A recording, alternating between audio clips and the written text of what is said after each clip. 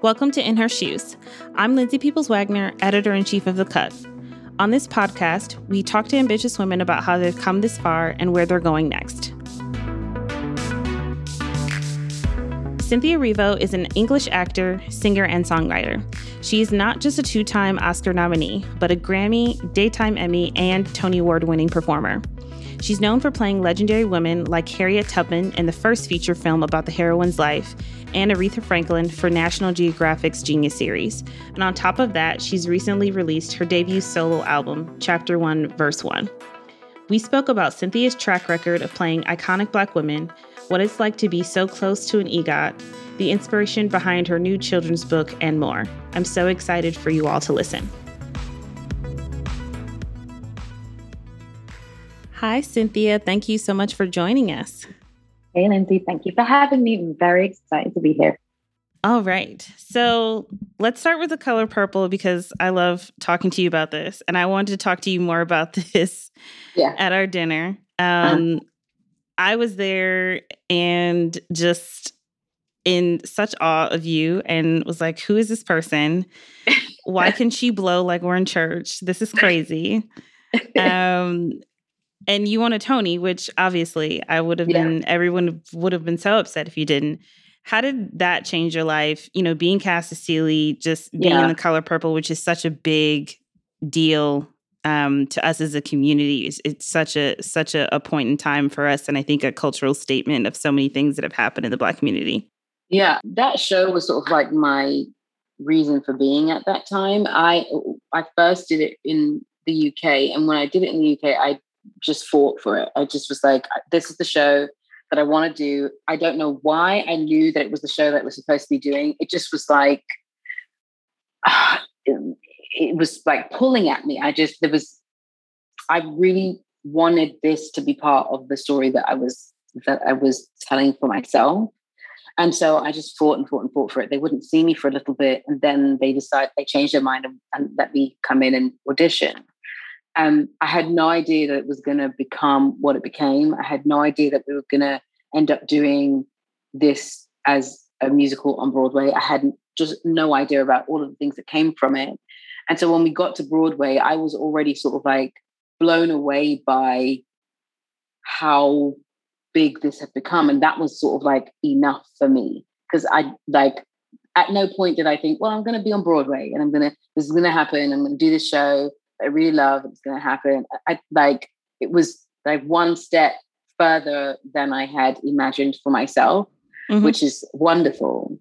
And so when I get there, and it felt like everybody's arms were wide open and people were ready to just be there, go on this journey with this young woman who is going through some of the most awful things and actually experiencing joy as well, experiencing love properly for the first time, experiencing intimacy for the first time in the way that she's supposed to experience it.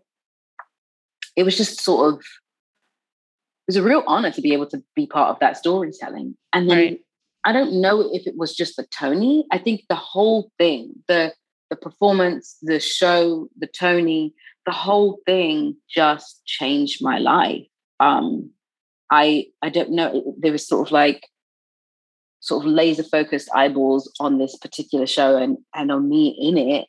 That meant that I had the opportunity to sort of branch out and do film and do TV and do all of those things and meet people that I had never met before and meet some of my heroes and create family here. And it just was one of the most amazing moments in my life. I really do think that was like a turning point for me in my career, like a massive turning point that shifted me forward exponentially. And I didn't expect it. And when it came, I realized that I should probably buckle up and go with the flow and get ready for the ride. Yeah. Those are the best ones though, when you don't expect it and life just has a better plan for you than you thought. Like those are the best times. Because then you're like, I didn't even dream of this because I didn't even think it was possible, or I didn't even know that this was something that I really needed and that was going to change my life in such a big way. Right. Because it didn't start there. You know, for me, it really started with like, I really want to do the show. The show means a lot to me, and I would love to just be a part of it. I really want to do it. And I just didn't know what this show, this story had in store for me at all. I just had no idea how big the scope of what the story was and how big the scope of this show was on my life. And I'm glad I fought for it. No. I'm glad I kept going for it. Yeah. Absolutely. Yeah.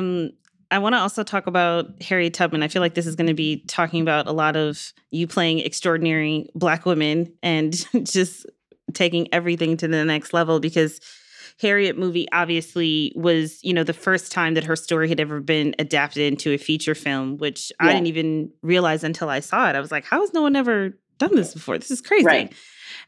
So what was it like being tasked with being the first person to tell her story on such a big screen? Daunting. And I readied myself in as many ways as possible, whether it be training or reading, learning, looking at pictures, learning about her, but like as much as I could possibly soak in about her, I did, because I knew it was a huge responsibility to tell that story. And it was important. It really did amaze me that it hadn't been done on the big screen before. And then we had the first film, which was starring Cicely Tyson, which is a TV movie, I think. And then we had a really beautiful version with Aisha Hines, who did it on Underground. It was like an episode or two of her trajectory, but it had never been done for the big screen.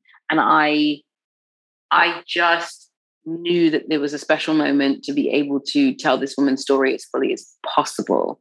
And it was tough, really tough to do it, because there's no glitz and glamour at all in telling this story and being out in the open air, in the field, in the middle of nowhere, at night, in the mud, in the water, in the grass, scaling up the side of the mountain, all of those things. We did. But I think that they were completely necessary in order to tell the story in the right way. Yeah. How do you feel about the conversations, you know, and I don't think there's necessarily a right or wrong answer to this, but I'm curious because I think there aren't that many movies recently in the past couple of years like Harriet that talk about a lot of the, you know, emotions, whether it be obviously, you know, Harriet had some really high highs and also some really low lows, and specifically just moments in slavery. And how did you think about the conversation as far as, you know, we shouldn't be, you know, necessarily glorifying Black trauma, but also this is a really important story that needs to be told, and this story hadn't been told on the big screen?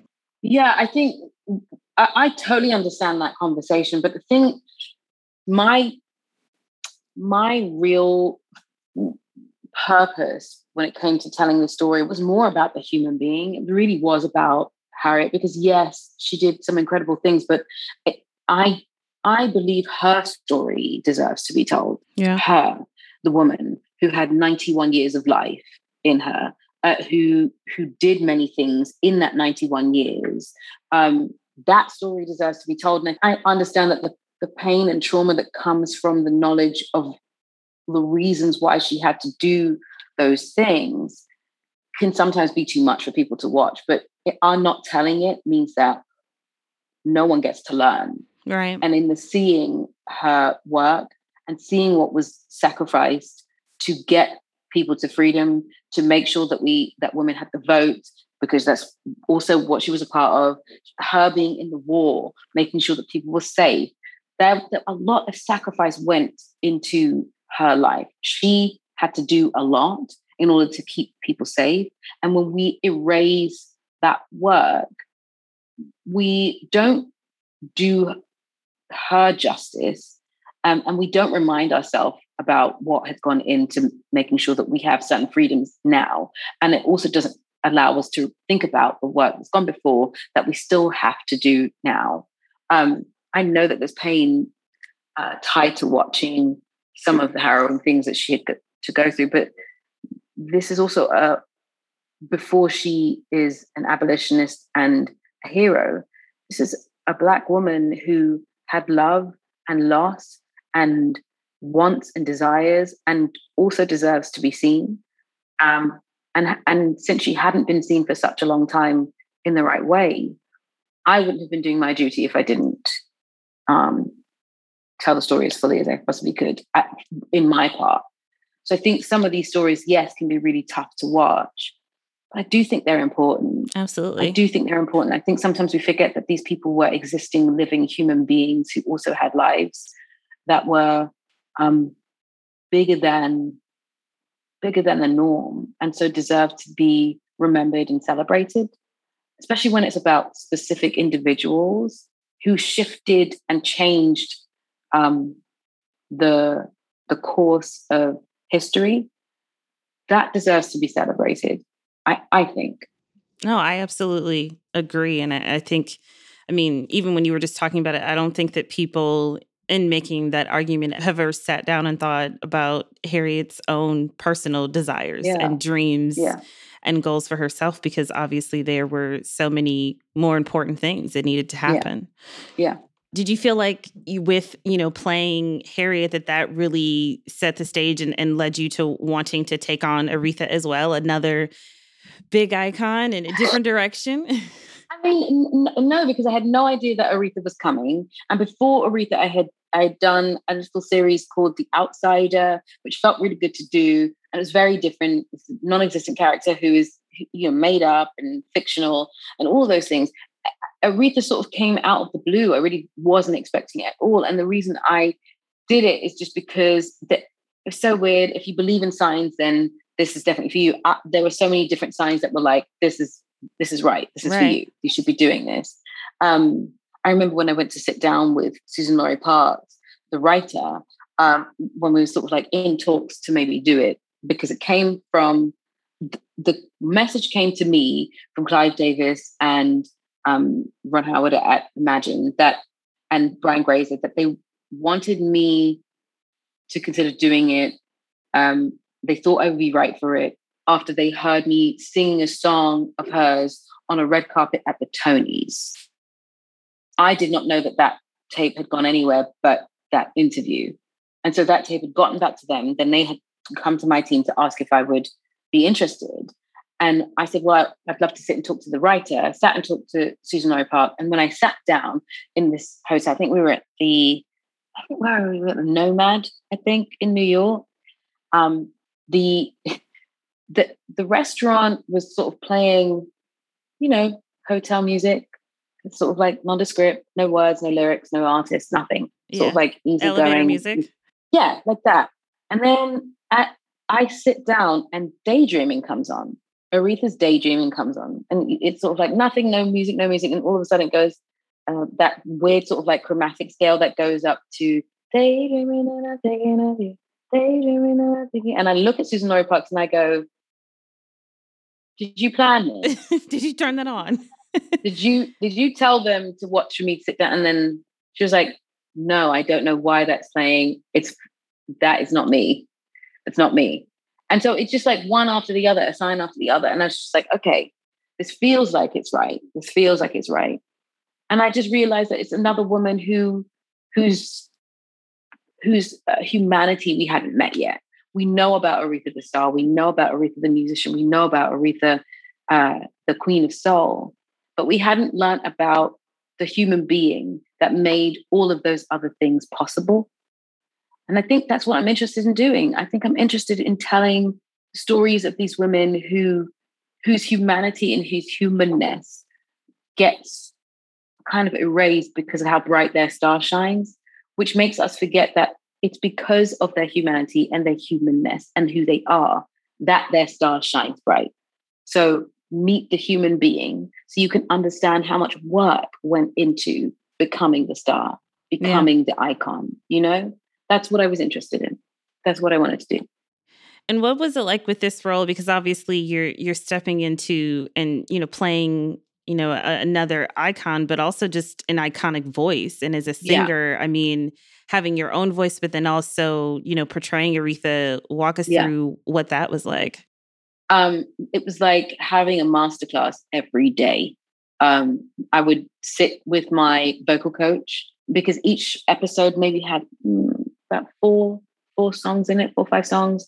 And so I I was sort of well rehearsed up until like episode 2 when the songs changed. So I was getting songs every episode to learn. And I would sit with my vocal coach and we would go through each song with a fine tooth comb and just go through all of like the choices that she would make. Which riff is she doing here? How long is that breath being held? That's more than an 8. It's an irregular length. So we're just sort of like going to wait and be patient until it's time to come in again. And why is she doing that breath there? And how come she's pausing here, which is strange. And now this is different from the live performance that she did there. This is different from the recorded performance. Which performance are we going to choose? Are we choosing this one? How much of it? So that it became like music theory for me, which is actually thrilling because I'm a music geek and I love learning. But that's what I would spend when it wasn't being on set, working through scenes and making sure the rhythm of the scene felt right and making sure that the words felt like they were hers, and making sure that I'm working with the hairstylist and the makeup artist, Corey and Terrell, who helped to create the looks. And we really try to mine everything for detail is essentially what we did. I love that. Yeah. I have to say something that I know is going to sound a little obnoxious, but I think we should definitely talk about it because you're one Oscar short of an EGOT. And I know that's it's a lot, and I don't want to put pressure on you. But it's a big deal. Yeah. What does that feel like? I mean, I know it's not something that you probably wake up and think like, oh, I'm one short of this, but what goes through your head? It's very overwhelming because I didn't expect it so soon. And so it still is like really weird. I move through the day without thinking about it. And then I'm reminded, and it's sort of like, it's so interesting. It's just, because one, I didn't know that it was possible to get all those awards with a show. Essentially, that's what happened. Right. The Emmy, Grammy, and Tony came from The Color Purple. Or aspects of The Color Purple. So the Grammy came from the album, the Tony came from the show, the Emmy came from a performance that I did on a morning show that came from the show. But that is also the morning I found out about the Tony nomination. Oh, so right. That performance that got me the Emmy is the same day I found out about the Tony. Oh, wow. Which is insane. All very metaphysical and strange and weird and insane and all of that stuff. So it does always throw me. And like going through the Oscar process and being nominated was also really, really weird because it's like, this is like strange. But I hope that when it happens, I live up to that legacy, because there are a lot of incredible people who have that title, people I look up to. Is there any specific person that Whoopi. Yeah, I was just going to say Whoopi is mine. I mean, it's so crazy because I feel like in a way I'm sort of like following in her footsteps by accident, and there are, I couldn't be prouder. And so, I'm not looking for it. I'm not like trying to. That's not the aim. The aim is to try and tell really good stories, and if that comes of it, then wonderful. And if that comes of it, I hope that it only opens up the doors for me to tell more stories and create more space for other people. That is the goal, really and truly. Yeah. Well, we're rooting for you. Very excited. Thank you. Let's talk about this album. Yes. Let's just start with the concept itself. Why now? I know you've been working on music for a while, but just walk us through why you felt like now was the right time and what you're really trying to get across with this music. Why now is simply because I was given the chance to do it. Getting a deal, being right for a record label takes time and work, and it takes convincing. Sometimes it takes people to be convinced to see what your worth is, and that's you had to convince somebody. Who did you? Oh, absolutely. I've met with a good few labels who just couldn't see it. I've heard everything from, we don't know what to do with her voice because she can do a lot with it, so we don't know where you can to do place too much. Yeah, being able to do too much was a problem. I've had labels put me in writing camps just to put me in writing camps to see if I could write, because they wanted to know I could write, even though there are definitely artists who don't write at all. Yeah, I've had absolutely. that, but they wanted to know that I could write. It's very peculiar, and this particular label just sort of believed that I could do those things. They had seen me sing, they had heard me sing, they knew I could sing, and believed that I could write. And so that's sort of what happened. I ended up with a label that believed that I could do the job. And that meant that I had the space to create. And I had written a few songs before the album, before I started working specifically on the album. And those songs, some of those songs have made it onto this album. Songs I had written like 7 years ago have made it onto this album. And so the reason now is because I was given a chance. And the idea behind this particular album is just to sort of introduce people to who I am as a person, outside of another character, outside of storytelling on screen, and so that people get to know me a little better, I guess, and hear some of the stories that I've experienced and some of the stories that they may also be able to connect with. And I think that this album really is about trying to connect people and trying to make people understand that we are all going through something, that we are all connected by the things that we go through. And a lot of those things are similar. Yeah. Did you have any influences when thinking about what you wanted your album, to look like or sound like? I feel like you like a lot of old school music. Did you feel like you had a lot of influences there? I think I did. I wasn't necessarily thinking of an influence to follow, but I have a really eclectic taste in music, and I think it's found its way into the album in that none of the songs are really exactly the same style, and the connective tissue is my voice.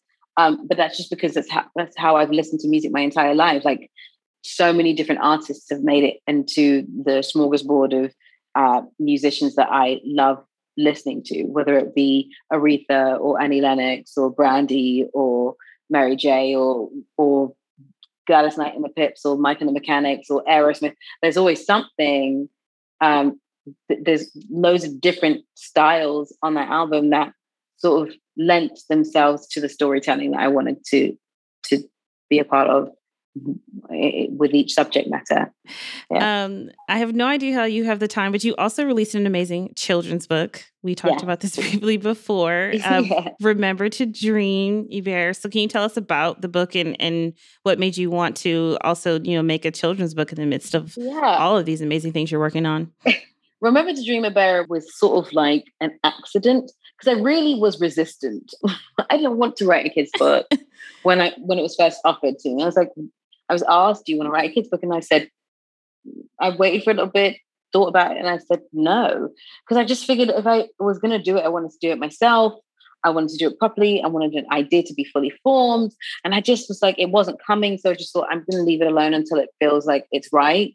And then one day, I think I was in New York, just like getting ready for a meeting that day. I was in the shower and this idea sort of like falls into my head. It sort of became really, really clear. And I'm sure that the idea was already there. It just sort of crystallized. Right. And it was sort of like the notion that people can dream very big dreams, but we're often afraid to dream of the detail within it.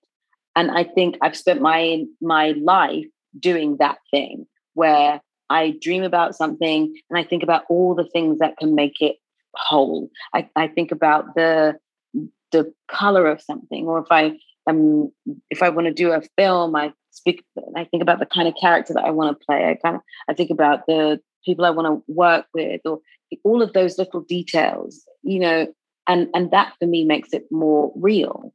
And so I wanted to write a story about that taught kids and anyone really to dream fully, dream with all the detail, dream with all the color in it, so that you can see it as bright as day. And that way there's a real focus. You can see it. If you can see it truly, then you can believe it and you can probably make it happen. And that's what this book is about. Yeah. That's so beautiful. I can't believe that it's done and ready and it's beautiful and we have an amazing illustrator who like took the time and came on really late and just like has done an amazing job. She's wonderful. So I'm excited. I'm really proud of it. Yeah. I mean, that sounds like a sermon. I would listen to you talk about that for another hour.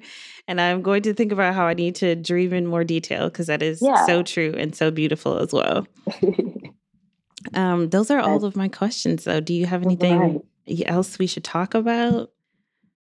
I mean, no, I feel like we covered it all, really. I'm really excited to be, and I haven't said this, I'm really excited to be alive right now. I'm excited to be in a position where I can create and tell stories and do work that I've always dreamed about doing and maybe even create work for other people. That really is like the next frontier, being able to, I think this next year is going to be about doing things that are from me and that have me in the driver's seat where I can help to make other people's dreams come true. So yeah, that's the next thing, I think. That's always a dream for the Black girls. We have to be a ladder and pick each other up and help. And I love that. Yeah. Yeah. Well, thank you so much. I really appreciate it. Thank you, Lindsay. You're amazing. You're amazing.